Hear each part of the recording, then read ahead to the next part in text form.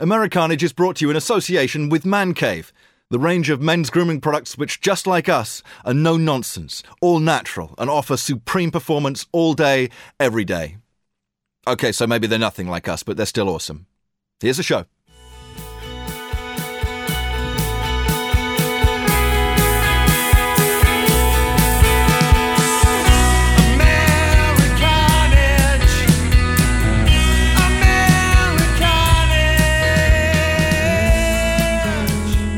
Hello and welcome to Americarnage. It is Wednesday, the 1st of June, 2016, and we're going old school this week, ladies and gents. It's just me and the Iron One, no Hollywood. Mind you, Harry, the producer's in the house as well. Yeah, disappointing. Hollywood, we're not sure where he is, but we wish him well.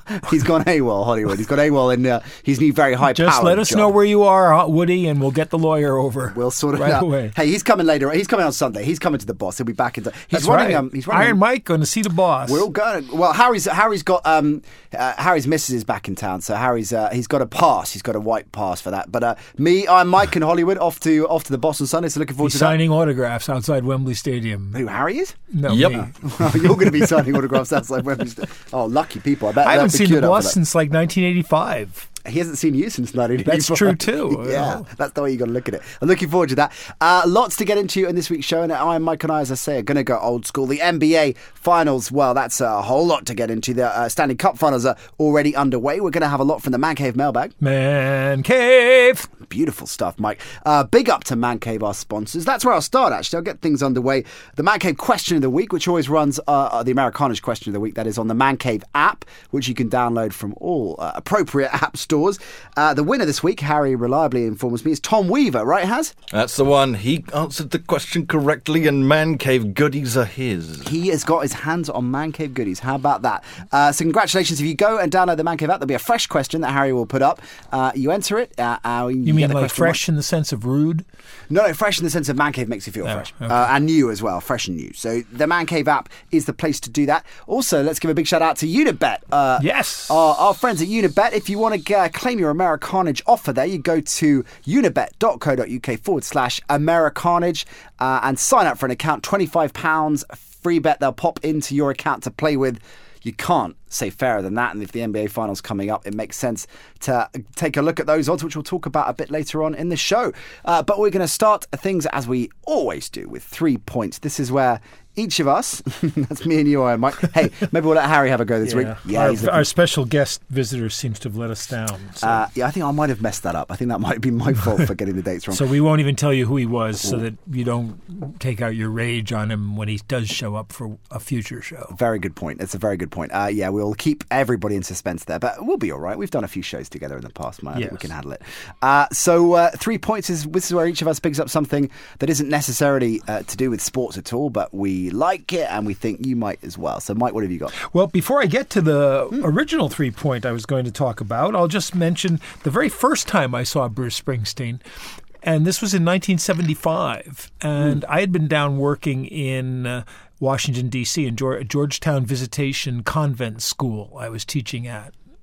I bet you were. And I was staying with a friend of mine. What were you teaching? Reading and study skills. Reading? You can't make this up. And the Mike Carlson School for kids who don't read good. Don't well, read the nuns. well. It was funny. I got along much better with the reading for? nuns than I did with the lay teachers, so to speak. Yes. But I was staying with one of my best friends who was going to law school in Washington at the time and was living in Hyattsville, Maryland, just outside. And he was from Toms River, New Jersey, which is quite close to where Springsteen grew up. Right. And so he had introduced me to Springsteen with the Greetings from Atlantic City album, from Asbury Park album. And I was dating this woman called Adriana.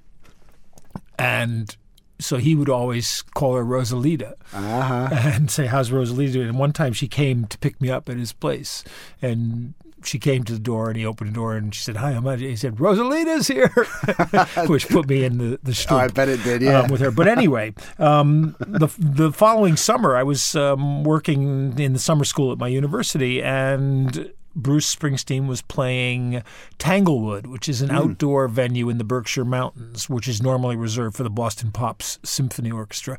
And so my best friend from high school and I and the girl who I was then seeing, the lovely Annie Donnelly, went up in her car to Tanglewood and saw the Boss outdoors live, obviously, with about maybe 1,500 people there. Wow! Because he hadn't broken yet. Born in the USA hadn't been released. It would come out in September that year. Yes. And this was just before I moved up to Montreal. Yeah. So that was just one of the greatest concerts I've ever been to. Yeah. And the second time I saw him was at Wembley. There were 80,000 people, and it was still good. I mean, it was surprisingly intimate for such a huge concert. Yeah, venue. he has that ability. But that first one was just unbelievable. Oh, good days. Well, I'm glad you're going to get to see him up close and personal. And let me recommend, on the ESPN website is something called The Diary of Miles Thomas, which is billed as real-time historical fiction. It's written by a guy called Douglas Alden and a team which includes John Thorne, who's the official baseball historian, a very interesting guy to follow.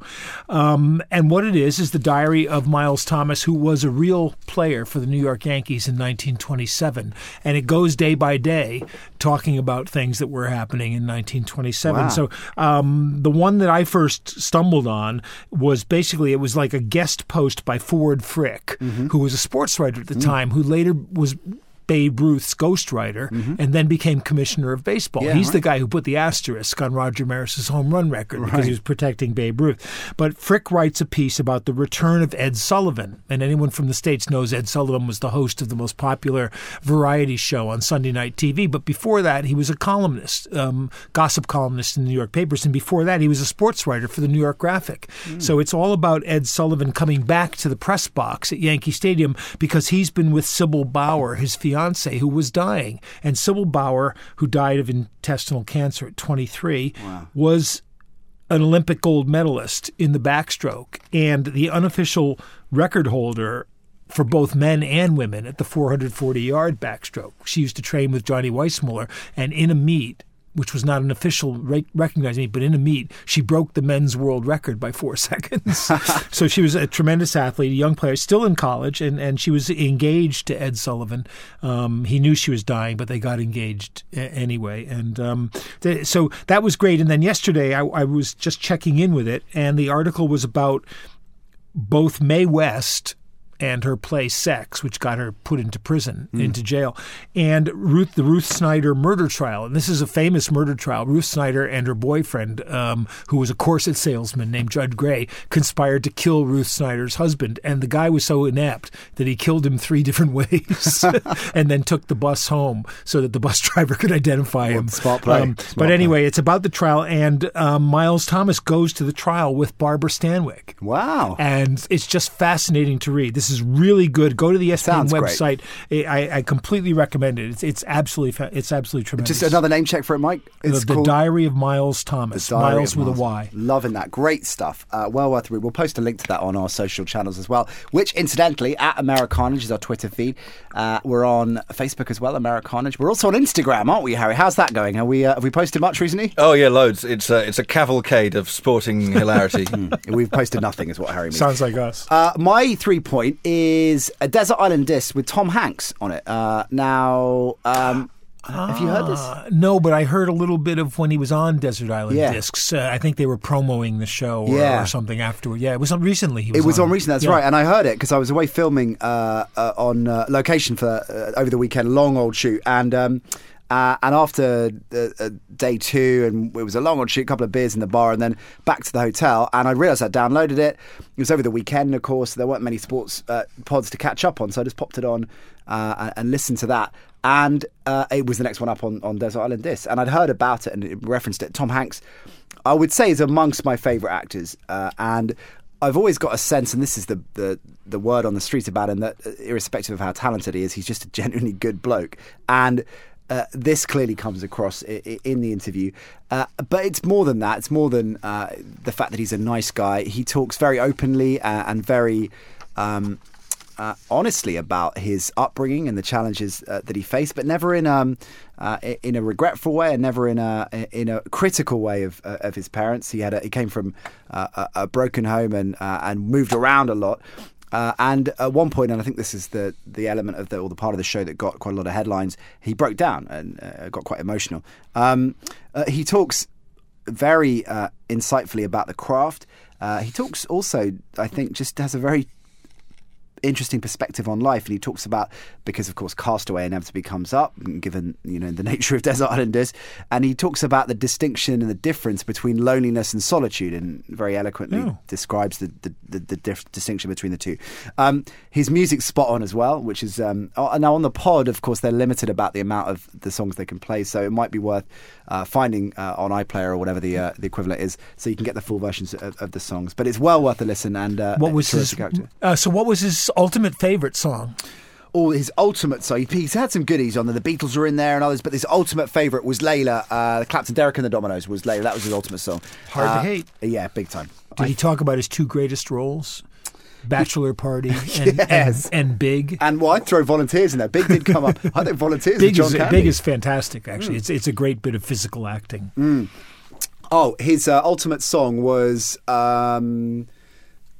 Clapton. Well, what the hell was it? Oh, God. Layla? It wasn't Layla, though. It was... it's gone. It'll come back to me. Harry might be able to save my bacon here by looking it up. See if he can. Anyway, he's on the case of that. Volunteers, incidentally, as a tangent, if you haven't seen it, early Hanks, and I think he's a great leading man, but he's a great comic actor as well. And it's John Candy, who we all love. It's a very underrated film. It's the film he met Rita Wilson, his wife, or his second wife, and the love of his life. And it is vintage Hanks. It was probably made just after Bachelor Party, but before Big, before he broke. So that's a film that might have gone underneath your radar. Bachelor Party is probably the last movie in which hookers were heroines. When it was like a good thing. Yay, hookers! Well, there's a great scene at Bachelor Party when they're in the lift and the doors open, they're all crammed in the lift, and the manager that's sort of trying to catch them goes, "I'm the hotel manager," and there's a beat, and then they all... It's a beautiful moment. All right, good stuff. Let's get some sports going, cool. Iron Mike. Let's start. What are we starting with? The NBA, I guess, right? NBA, if you like. Let's do it. I can do that.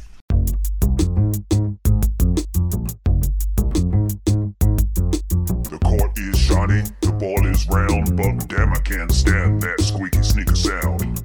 And a lot has happened since our last show, and the Cleveland Cavaliers won the NBA Eastern Conference, beating Toronto. It looked a little bit tight for a while. They went up 2 games. That gave them 10 on the trot in the playoffs. But then Toronto came back to win 2 games in Toronto, and everybody was saying, oh, Cleveland's going to fold. But they came back, won Game 5 in Cleveland, and then took Game 6 in Toronto to close out the series 4-2, which gave them time to wait as Oklahoma City managed to blow a 3-1 lead over Golden State. They lost Game 5 in Golden State. Golden State then came back in both senses of the word to win Game 6 in Oklahoma City, and then won Game 7 again on a comeback in Oakland. And you have to say that basically when it came down to crunch time, Golden State was better in all 3 games. And Oklahoma City, who had played so well through much of the playoffs and really stymied Golden State in a lot of ways, seemed to just disintegrate into almost a 2-man game. And I think we discovered, too, that it's hard for Kevin Durant to carry a team. And Stephen A. Smith, surprisingly enough, said something I could agree with and said it coherently and 3 or 4 times within a 1-minute segment. But you have to say that Westbrook is probably not really suited to be the point guard on a team, and probably should be the off guard for a team. But the interesting thing now about the finals, which will begin in 2 days, is that Cleveland may well have seen ways in which they could beat Golden State. And one of the things Oklahoma City was doing quite a bit was putting their bigs out on Klay Thompson and on Steph Curry. So often Durant, but also Steven Adams, the center, the New Zealand center, who's a big lumbering kind of guy, but he would go out there just to disrupt the flow of their play. They were hitting them a lot, bumping them whenever they went past, trying to stop the flow that way. And this year, of course, they've got Channing Frye, who's the kind of big big forward who could get out there and do that kind of thing. Kevin Love and Kyrie Irving are both healthy, which I think is key for Cleveland because LeBron doesn't seem to really want to have to carry a team. And I think that's the big problem with them. This is his 6th straight final. He's been in 7 overall, the other one being back in 2007 when they lost to the Spurs. But his record is 2 wins and 4 losses in NBA Finals. And this is something where I think the LeBron legacy is probably kind of up for grabs at this point, because everybody looks at it and sort of thinks, well, they put together that Miami team, with 3 of the league's top 8 players, and ought to have won more than just the 2 out of 4 that the Heat won. Great stuff, Mike. There are questions from the Mancave Mailbag. Mancave! Which we'll come to in just a minute. But let's talk. First, it's interesting. You talk about the tactics and talk about putting the bigs out on Curry and kind of pushing them out to. What do you give up? What do you risk by Well, that's making the that thing. play? And interestingly, they got a good game out of Andrew Bogut. You risk giving up points inside. And offensively, Oklahoma City were really trying to penetrate hard. I mean, Westbrook in particular was pushing Curry as much as he could coming down. But they're such a big team. And there's so many big guys now and the game is so open that I think it's you don't actually lose that much. It's kind of like in the old days when big shooting centers, your Lambeers, or going back a generation before Jerry Lucas, would go outside and try to draw the other team's center outside. Well, now I think what's happening is the centers are going outside and trying to clear that middle. The thing that I think hurt Oklahoma City was they seemed to lose Enesh Kanter, who's really their only center with an offensive game, and he had a good game, and then the next one I think he only played 9. He still had 8 points, but he only played 9 minutes, and he didn't fit that defensive pattern that they were in. And what you get, you've got rangy guys who kind of can cover behind, can make up that distance. But I was having a great argument about with one of my friends who thinks the game's much better now because it's played, as he said, above the rim. And I said, well, that's kind of a misnomer because the reason the game is played above the rim is because it's played so sloppily below the rim. So it's easy enough to get above the rim if you can stutter step twice, stop and go, double dribble, carry the ball, travel, then how are you going to defend it? So your big guys who would have been defending well and keeping you away from that rim can't do it because you've got all these different tactics you could use to get above the rim. I said, that's why I don't like the game as much as I used to. But the other reason, of course, is I'm an old curmudgeon. Well, that too. Chatted to Phil Spooner yesterday, and I think he picked this up on one of the American shows. He said Mike and Mike, maybe it was, but they were looking statistically at the amount of points, the percentage conversion of 2 points you have to complete to match when Curry and Co are on song with their 3 points. Yeah. It's 94%. It was a ridiculous number. Which does that mean that when they are on form, they're almost unbeatable? Well, no, because they have to be on really good form. But I mean, if you look at it, and I could I've done the math before, and I should be able to remember it. But it's only about 40% of 3-pointers is equal to 50% of twos. Yeah, something like that. Higher, I think, isn't it? Yeah. And Curry shoots over. Curry and Thompson both can shoot over 50% on threes, and they're very hard to defend as well. And the other thing it does, as we were just talking about, it opens up the middle a bit, so your guys can get offensive rebounds because the defense has been pulled out farther and farther. Yeah. We're basically watching a sort of Europeanization of the NBA game. What do you mean? In Europe, teams played, when I used to do EuroLeague, which is probably about 10 years ago now, maybe a little more. It's before we met, so it must be. And Kevin Cadle and I used to do it. We each would do a game. And then you used to do it with Cadle? I didn't mean that. Except in the Final Four. And then we would do the games. But the two of us we would do 2 games a week. One of us would do each. On Sky? No, it was on Super Channel. Which was it's a satellite channel out of the Emirates. Okay. Anyway, did you do it just out of interest? Did you do it off tube or did you? It was all off tube. Yeah.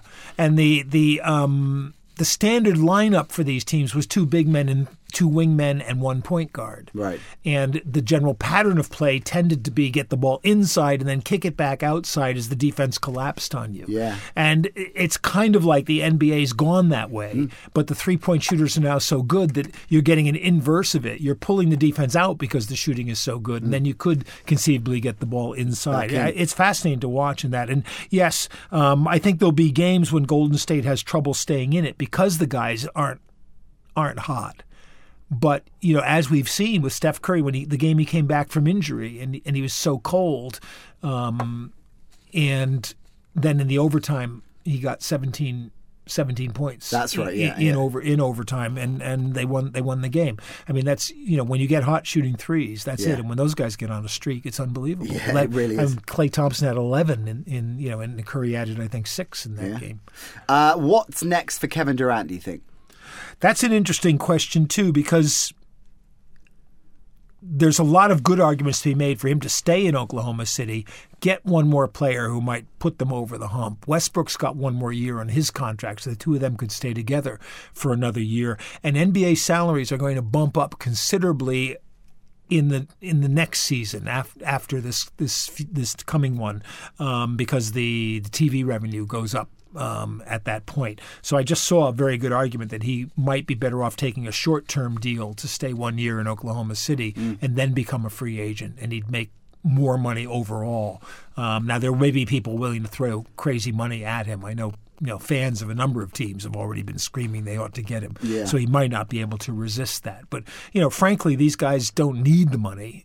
And if this could be his best chance to get a ring, short of going to, say, Cleveland to be LeBron's wingman. Now, speaking of rings, and you mentioned it in your roundup, of course, and Darren's got in touch with us via the Mancave Mailbag. Mancave. Thank you, Mike. He asked, can you see LeBron moving from Cleveland if they fail to win the finals? Psychoanalyzing LeBron, I would say no. I think he's happy where he is. And the question is, what can Cleveland do to get better? They made moves. They've put together a team, presumably that he sort of wanted, and he's got Irving and Fry and Love. So he's got these big outside shooting guys. So maybe they just need a tough guy inside, or something like that. I don't know what the reason for him to go to L.A. or somewhere like that would be at this point, apart from well, he doesn't need it, more publicity or whatever. Sure. Here's one from Jason Monday. Hi, Jason. Who's responsible for me not getting my 2 weekly Steph Curry Man Crush update? I think we can blame Hollywood for that, can't we, Harry? Seeing as he's not here, that's fair. Absolutely, seems fair. Okay, fair play. Now, if our listeners are intrigued by the NBA Finals and they fancy a bit of a punt, Iron Mike, what would you say are the smart bets? Your Unibet betting for the NBA is interesting. Here's what you can do is bet on who's going to win the series, but by how many games, which is kind of more interesting. Yep. And the Warriors to win 4-2, which is what they did last year, is 5-1, which is pretty good. Yeah. If you think it's going to go 7, it drops to 5-2. Interesting. Which is still okay. Now, the Cavs to win 4-2 is also 5-1, which I find interesting because the Cavs are an underdog. It seems to me that the odds should be a little bit longer, and for them to win 4-3 is 15-2. So it's better odds than Golden State. So I mean, you can make your own choices on that, but to me, Golden State at 5-1. 4-2 is kind of a decent flutter. Mm-hmm. The most points in the series, Steph Curry is 7-10 on, so that kind of figures. But I think LeBron at 5-2 is an interesting bet because LeBron is more likely to carry the Cavs than Steph is. It may be that the love will be shared. No pun intended. It may be that Klay Thompson, has a couple of games where he's the big scorer. Yeah, right. Draymond Green is 66-1, where Kevin Love is only 33-1 to be the leading scorer. Harry, how much do we have in the Americarnage bank account? Oh, we definitely got enough to go on holiday with that one. Yeah, go and put 10 pence on Draymond Green to be top scorer. And there's one other, the most assists in the series. Steph Curry's 5-2. LeBron is 3-4 on. For series MVP? No, to have the most assists, most assists in the series. And that's really, to me, very interesting. That they think LeBron is going to have more assists than anybody on his team or on the Warriors. Yeah. I mean, he really is a sort of modern point forward, as well as being probably physically the best player I've ever seen.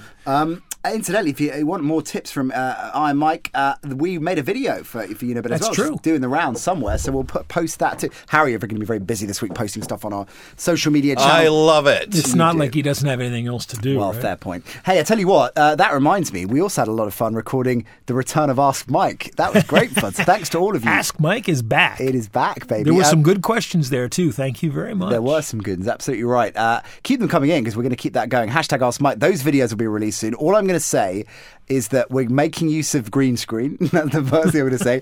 The second thing is Iron Mike and I we channeled our inner mid-80s WWE. Well, actually, we almost thought it was kind of like NWA, like pre-WCW. Yeah. There's an element of that as well. AWA. I think you were doing a Larry Nelson. Yeah, I was doing Larry. That's right. Mix a bit of Mean Gene in there. Iron Mike was doing Don Morocco to a T. It was great stuff. So look forward to that. It's going to come out. Still the greatest stand-up of all time. Don Morocco and Mr. Fuji doing on the WWF. What was it? Tonight Show. Yeah, the ridiculous cheap chat show. Just brilliant. Hey, I'm going to dive into the Mancave Mailbag. Mancave. Thank you, Mike. Darren wants to know, how far will England go in Euro 2016, Mike? Not past the French border. Okay. I think we're going to have an all right Euros. I think, I don't want to get carried away here, but I think we could get it. I could see us getting to the semis. I really could. If Brexit passes on June 23rd, does that kick them out of the European Football Championship? My mum actually asked that question on Facebook today. She genuinely asked my sister that question. I don't understand. Are we still allowed to compete? Well, there was a German guy who was interviewing people at London tube stations wearing a sign that had Krauts for Brexit.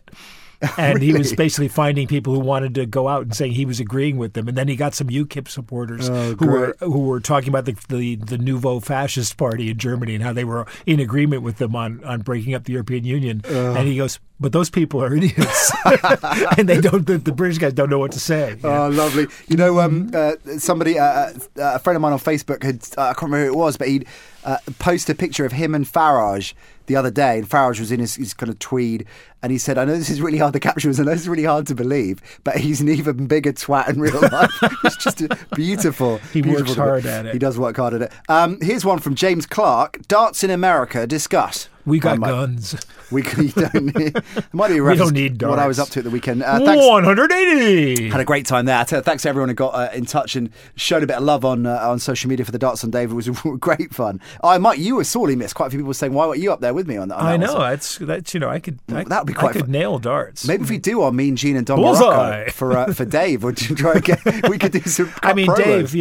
Dave is the natural place for somebody like me. Yeah, you could say that. It would be better than watching Top Gear. Well, yeah. Have you seen the new? Did you watch the new Top Gear? No, I wouldn't watch it. I did see a picture, though. I mean, Chris Evans with smart guy glasses and a leather jacket is still Chris Evans. All right, then. We'll move things on. There's lots to get through. What are we going to next, Mike? Do you want to do some hockey or do you want to do some NFL? What about baseball? Well, we'll talk about it. We haven't got a roundup for baseball. Well, you're supposed to do that. You're supposed to be a baseball I'll be guy. busy. I'll be filming for 7 Okay, well, I'll do days. NFL then. Okay. Football is my favorite sport. Now let me tell you about the rules. You throw the ball onto your butt, and then you kick him in the family jewels. Big news in NFL. Walter Thurman joins the parade of guys retiring early. He hangs him up at age 28, completely unexpectedly, although it may have more to do with him not wanting to play safety anymore, which is what he did last year for the Eagles. Fitz and the Jets are still talking, but no closer, apparently, to a contract, and the Jets remain quarterbackless. Tom Brady is officially the most appealing player in the NFL history. The hearing en banc, as they say, all 13 judges of the U.S. Second Court of Appeal, is what he has asked for, and he's brought Theodore Olson, the former Solicitor General of the United States, who was the leaker of grand jury testimony in the Bill Clinton impeachment, and was also the lawyer of choice when George Bush was elected president by the Supreme Court. Anyway, it's his lawyer. I'm told that 99% of these appeals are denied, but as it happens, when Brady lost 2-1 to the 3 judges from this appeal court, the one happens to be the chief judge of the 13, so he may have a slightly better chance. He now stands 2-2 with judges since he won the first decision, then lost the second one 2-1. The argument will follow the dissenting judge, Robert Katzman, his argument, which was that Roger Goodell exceeded his authority to decide appeals and ignored the schedule of penalties for equipment-related violations. In other words, they will argue that his right as commissioner to make any judgment he wants for the good of the game can't overrule the rules that have been set down in the collective bargaining agreement for penalties for certain offenses. To that. Basically, the judges who ruled against Brady were ruling on the fact that they just thought the commissioner has this authority. And it's become a really big case. They've got amicus curiae briefs from any number of people, including the AFL-CIO, because this is a labor relations case now. It's not a ball-deflating case any longer. Sure. My guess is that the appeals court will turn it down and Brady will then appeal to the Supreme Court. The point of all this is that the whole appeals process may well leave him free to play another season before it's all decided.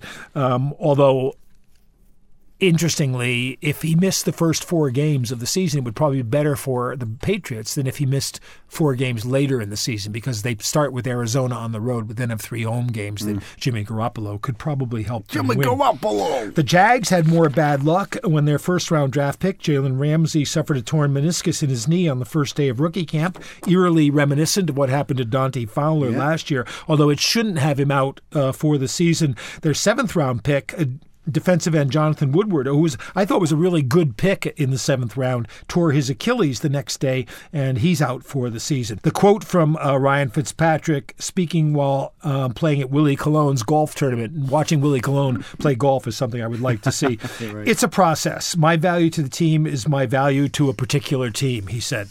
Which makes a lot of sense when you think about it. Florida State coach Jimbo Fisher says that Tampa Bay trading up in the draft into the 2nd round to take kicker Roberto Aguayo, who played for him at Florida State, was genius. Quote, tell me what a guard or tackle is going to do there more than a kicker does in critical situations. How about block for the kicker, Jimbo? In Fisher's defense, he noted the pick that the Bucs used was found money in the sense that they got it in return for going down in the 1st round. Though if somebody else who's not an interior lineman who was picked after Aguayo turns out to be a top player, he may need to revise that. And finally, Brock Osweiler says he wants tough love in Houston, where he's going to be the starter and play, but he needs to be, shall we say, reined in. Beautiful stuff, Mike. I'm going to dive straight into the Mancave Mailbag for you. This is from Simeon. Please ask Mike if he thinks the Raiders could move to Las Vegas or if he thinks they're just using it for leverage. Is this Simeon who's playing quarterback for? No, different Simeon. For the Broncos? The Broncos, yeah, no, different one. Okay. I would have said a couple of days ago that they were just using it for leverage, but I think that people are getting very serious about this now. Certainly they are in Las Vegas, but that will happen. Do you think they threw it out there to see what the reaction was I actually going to be? do, yeah, absolutely. And I don't think they will actually move to Las Vegas. I think Oakland, they will probably stay in Oakland. Here's one from Johnny. Does Fitz not being signed by the Jets, which of course you mentioned in your roundup, yet dramatically increase the chances that we see Hackenberg under centre? Of course, the player they drafted in the 2nd round. Theoretically, yes, but realistically, no. Do you think the deal will be done? I don't think they're planning on going ahead with having Hackenberg play at all. I mean, if they can avoid it. Well, do you think the deal will get done then with Fitz? It's a formality as opposed to... Well, the problem, the thing is nobody else wants him, and I can't see him sitting out. Here's an interesting question. Although he could wait, and wait for an injury, and then he'd be the best guy available. So. Yeah, smart point. This is an interesting point from Joe. Hi, Joe. He says, thoughts on whether Geno Smith, he means, would be that much of a downgrade over Fitzpatrick for the Jets? Well, of course, he had the starting job going into last season and then got his jaw broken, and Fitz stepped in and then had a strong year. Yeah, and I always thought Geno was a pretty good fit for Chan Gailey, just like Fitz is. I mean, there's similar quarterbacks in a way. And, I mean, Fitz had a good season, but plagued by failures in the clutch, shall we say, and especially in the last game of the year, obviously. But he's a streaky kind of quarterback. Yeah. And Geno, of course, is a bad decision maker. Is so far in his career. If they could, so they may be comfortable playing Geno. If he's coached along. Now the weird part is Hackenberg doesn't fit the mold of either of those guys. No. Maybe that's the point, though, right? Yeah, it could be. But it is strange with Geno that he had the starting gig. He got injured, so Fitz came in, and when you're playing competently, fair enough, you hang on to the starting job. But once it was clear that a deal couldn't be done at the level that Fitz wanted it to be done, why didn't the Jets just say, well, no problem, because we've got Geno, and announce him as their starter again? He won the job against Fitz 12, 14 months ago. So it's a good point, and I don't have a good answer for that, because I think the Jets were just playing hardball. Yeah. I think they sort of looked at the market and said, well, there isn't really going to be anywhere for him to go. Once the Broncos were out of it, that was kind of it. And they thought, okay, it's us or nothing. We had a good year with him. We'd like to have him back. He'd probably like to be back, with Decker and Marshall. Yeah. So, and Decker and Marshall want him back. Yeah. They're still holding out? Or they both showed up. They both rocked Decker up. said he wasn't holding out. He was just on holiday. Yeah, I can believe that. You've seen his wife, yeah? Walter Thurman, interesting story insofar as it's starting to become a bit of a trend now that players at the peak of their career, or near the peak of their career, retiring. Yeah, I heard... the guys who are worried about concussion syndrome and stuff like that, you understand. Some guys are burned out a bit. With Thurman, I heard Jerome Bettis talking, and very convincingly, that Thurman disliked the move to safety so much that it was much more wear and tear on his body. Yeah. He had to throw himself into tackles a lot more. He just didn't want to do it. He wanted to move back to cornerback. But he could have found a taker for that, though, couldn't he? Well, the Eagles presumably could. That's an interesting point. Whether he could just say, "Look, trade me or I'll retire," or whether he'll come back after a year off to someone who'll let him play corner. Yeah. But as Jerome Bettis said, players have a nest egg now that's big enough to allow them to do this. Yeah. If he's got something else he wants to do, if he thinks he can go into media, or if he's got someone who wants to set him up in business, or something like that, then there's no reason why he shouldn't. If at age 28, if he's got $3 or $4 million in the bank, or or however much he's got, probably more than that. Okay, lots more to get into in terms of the Mancave Mailbag. So I'll save a few for towards the end of the show. Mike, we'll rattle things along and talk Stanley Cup next. Hey girl, we've been together for a long, long time now.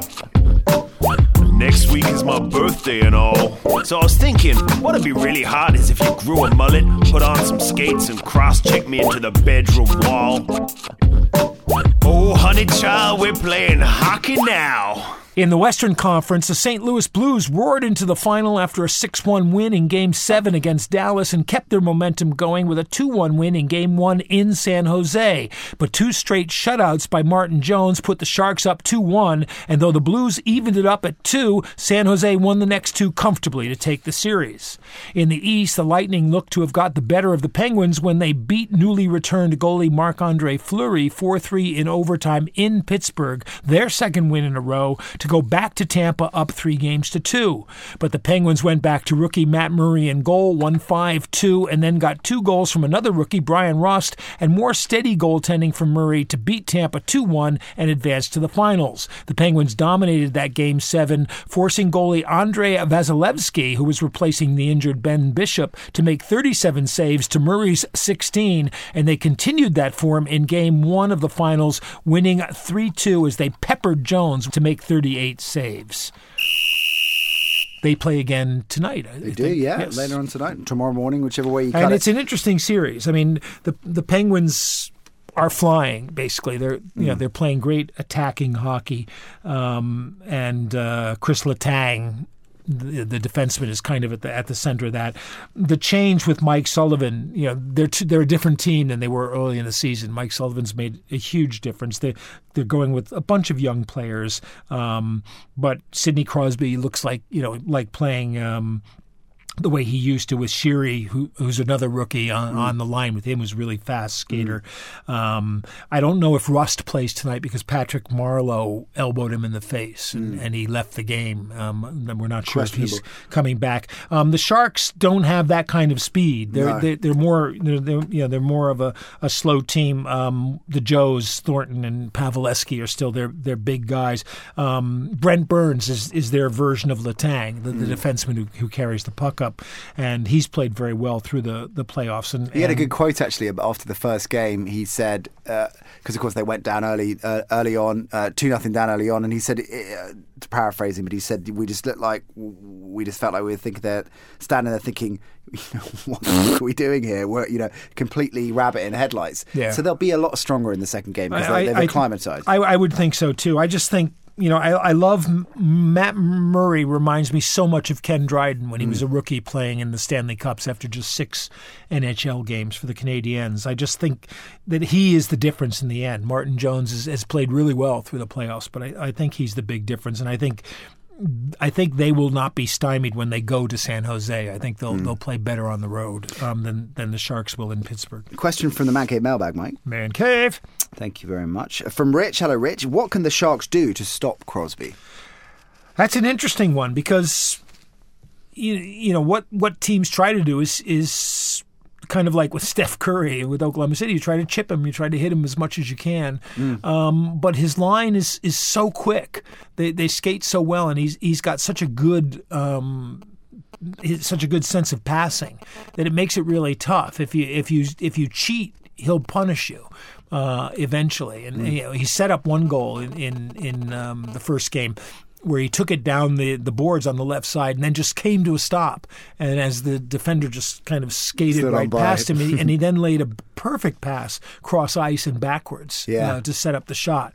It's kind of like the way you expect Sidney Crosby to play all the time. Sure. And I think the reason for it is that because they're coming at you in waves, that you can't really concentrate on just one player. Alex asks, Sharks or Penguins to hoist Penguins. the cup? I picked the Penguins before it started, actually. Good. All right, Mike. Let's move on to a bit of baseball, I think. Now I'll sneak some in. Apologies. Yeah, remiss for not doing a roundup, but I have had a bit of a nuts week, so I'll make amends for that next week. But let's talk about your Red Sox because they're on fire at the moment. Easy to talk about. There's so much to like. And I think last year I was talking about what I liked about Torey Lovullo when he was managing was giving the young players a chance. And that's basically what they've done now. You've got Travis Shaw, who was a late call-up last year, playing third base when everybody thought, he's too big to be a third baseman. They use him at first a little bit. Ramirez has been playing first reasonably well, which leaves the outfield, free. And Mookie Betts is in right, and he's played exceptionally well. And had 3 home runs yesterday from the leadoff spot, which is, Ortiz is hitting better early in the season than I can remember him hitting. He looks like he's in shape. It's he really does. For his farewell season. But there you go. Is he going to renege on that, do you think? Because he's playing so well? I don't think tempting. so. It must be tempting, though. Yeah, I think they'll keep him relatively fresh, but he's a DH. He's not going to get tired in the show. Bogarts is the real thing, which we've known for a while, and just looks great at shortstop. Pedroia is there. Jackie Bradley. It took a couple of years, but we thought, he would come around eventually. And he just had a 26-game hitting streak. Bogarts is right now on a 21-game hitting streak. And I looked down the lineup, and it's not like it's a 1 through 9 murderer's row. But the only downside of it I see is that Betts doesn't have a high on-base percentage, whereas Jackie Bradley's was over 400. But I can see why Betts is batting leadoff because he's got that power. He's a great base runner, smart base runner. This is the best base running team I think the Boston Red Sox have ever had. Wow. And if they're not going to win, what's going to happen is their pitching will let them down. Yeah. So far, Price has been pretty good. He's been dominant and good, but not really bad. Yes. Lovullo's been good. Buchholz has been awful and is back in the bullpen. Last I saw, Rodriguez came back and pitched well today, which they would need. But to me, the real joy is watching Stephen Wright, the knuckleballer, pitch because his last 2 starts, his ball has just been insane. It's been the start before last. I had a friend at the park. And I texted him and I said, I'm watching this.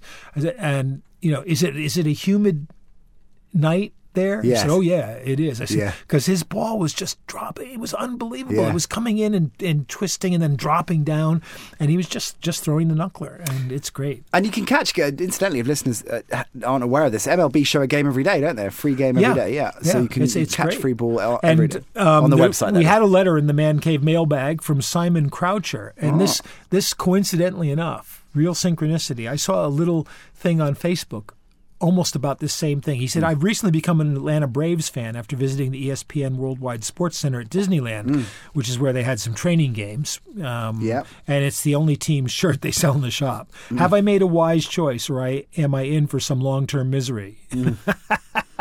Well, Simon, you're in for some short-term misery, that's for sure. That's true. I mean, the Braves were a great team in the 90s and early part of this century. Yeah. John Schuerholz, the general manager, Bobby Cox, the manager. They were well organized. They knew what they were doing. They were consistently good, built around pitching and defense. Right now, they're in kind of no man's land. But the thing I saw on Facebook, it was a picture of the front seat of a car with the broken glass from the window. And there was an envelope with tickets on the front seat. And the guy said, I left 2 tickets two Braves tickets on the front seat of my car, and someone broke into it and left 4 more. Oh, nice. Hey, when we did a game in Atlanta back, this is our first season working together, I think. And we did the NFL game with it was Atlanta and the Giants. Yeah. I bought a Tim Hudson Braves shirt when we were there, which I still got. So they're my second team, I think, behind the Cubs for that reason alone. So Simon, I sympathise with you. Hey, Harry, I've got one for you from the Mancave Mailbag. A question for Harry? Yeah, well, apparently so. I think we should let it through. Let it roll. Let it roll. Okay. Hi, Mike says so. Then we'll make it so. Greg Matthews, what is Harry's favourite / most believable conspiracy theory?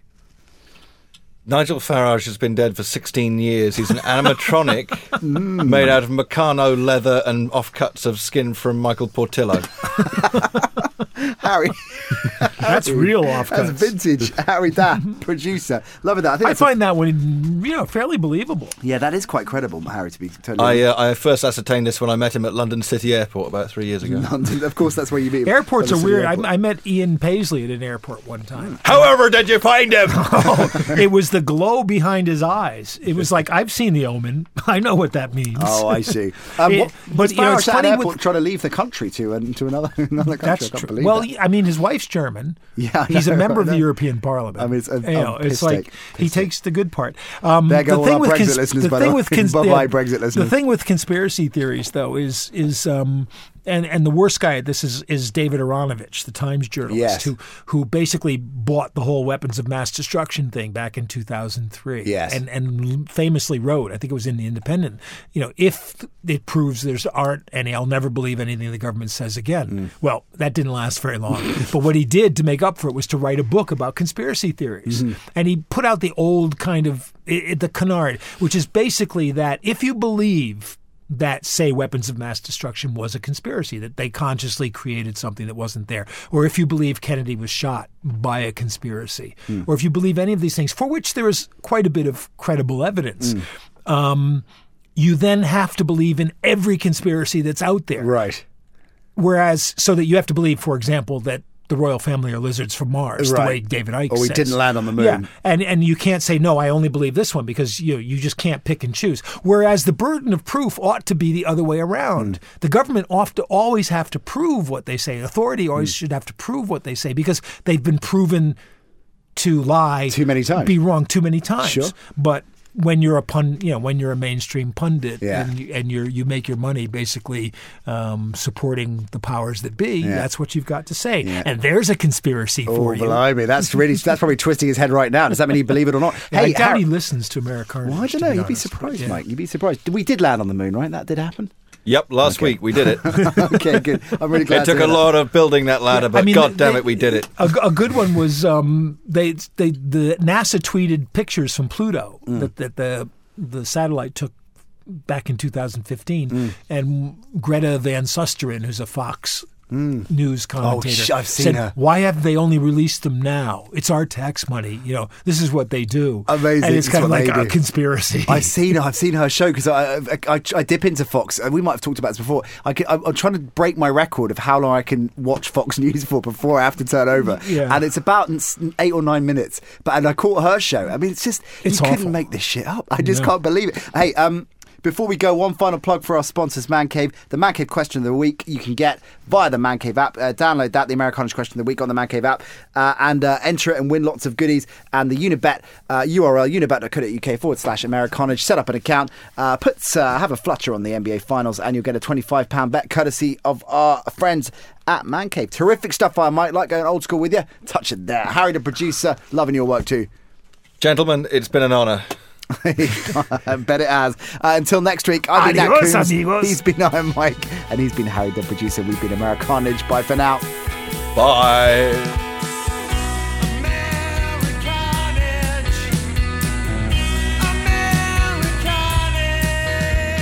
All the jingles you hear on the show were produced by Nikki Spesh. Go to nikkispesh.com to find out more. The Americarnage theme was written and performed by Daystar. Go to daystarband.com. This was an Americarnage production.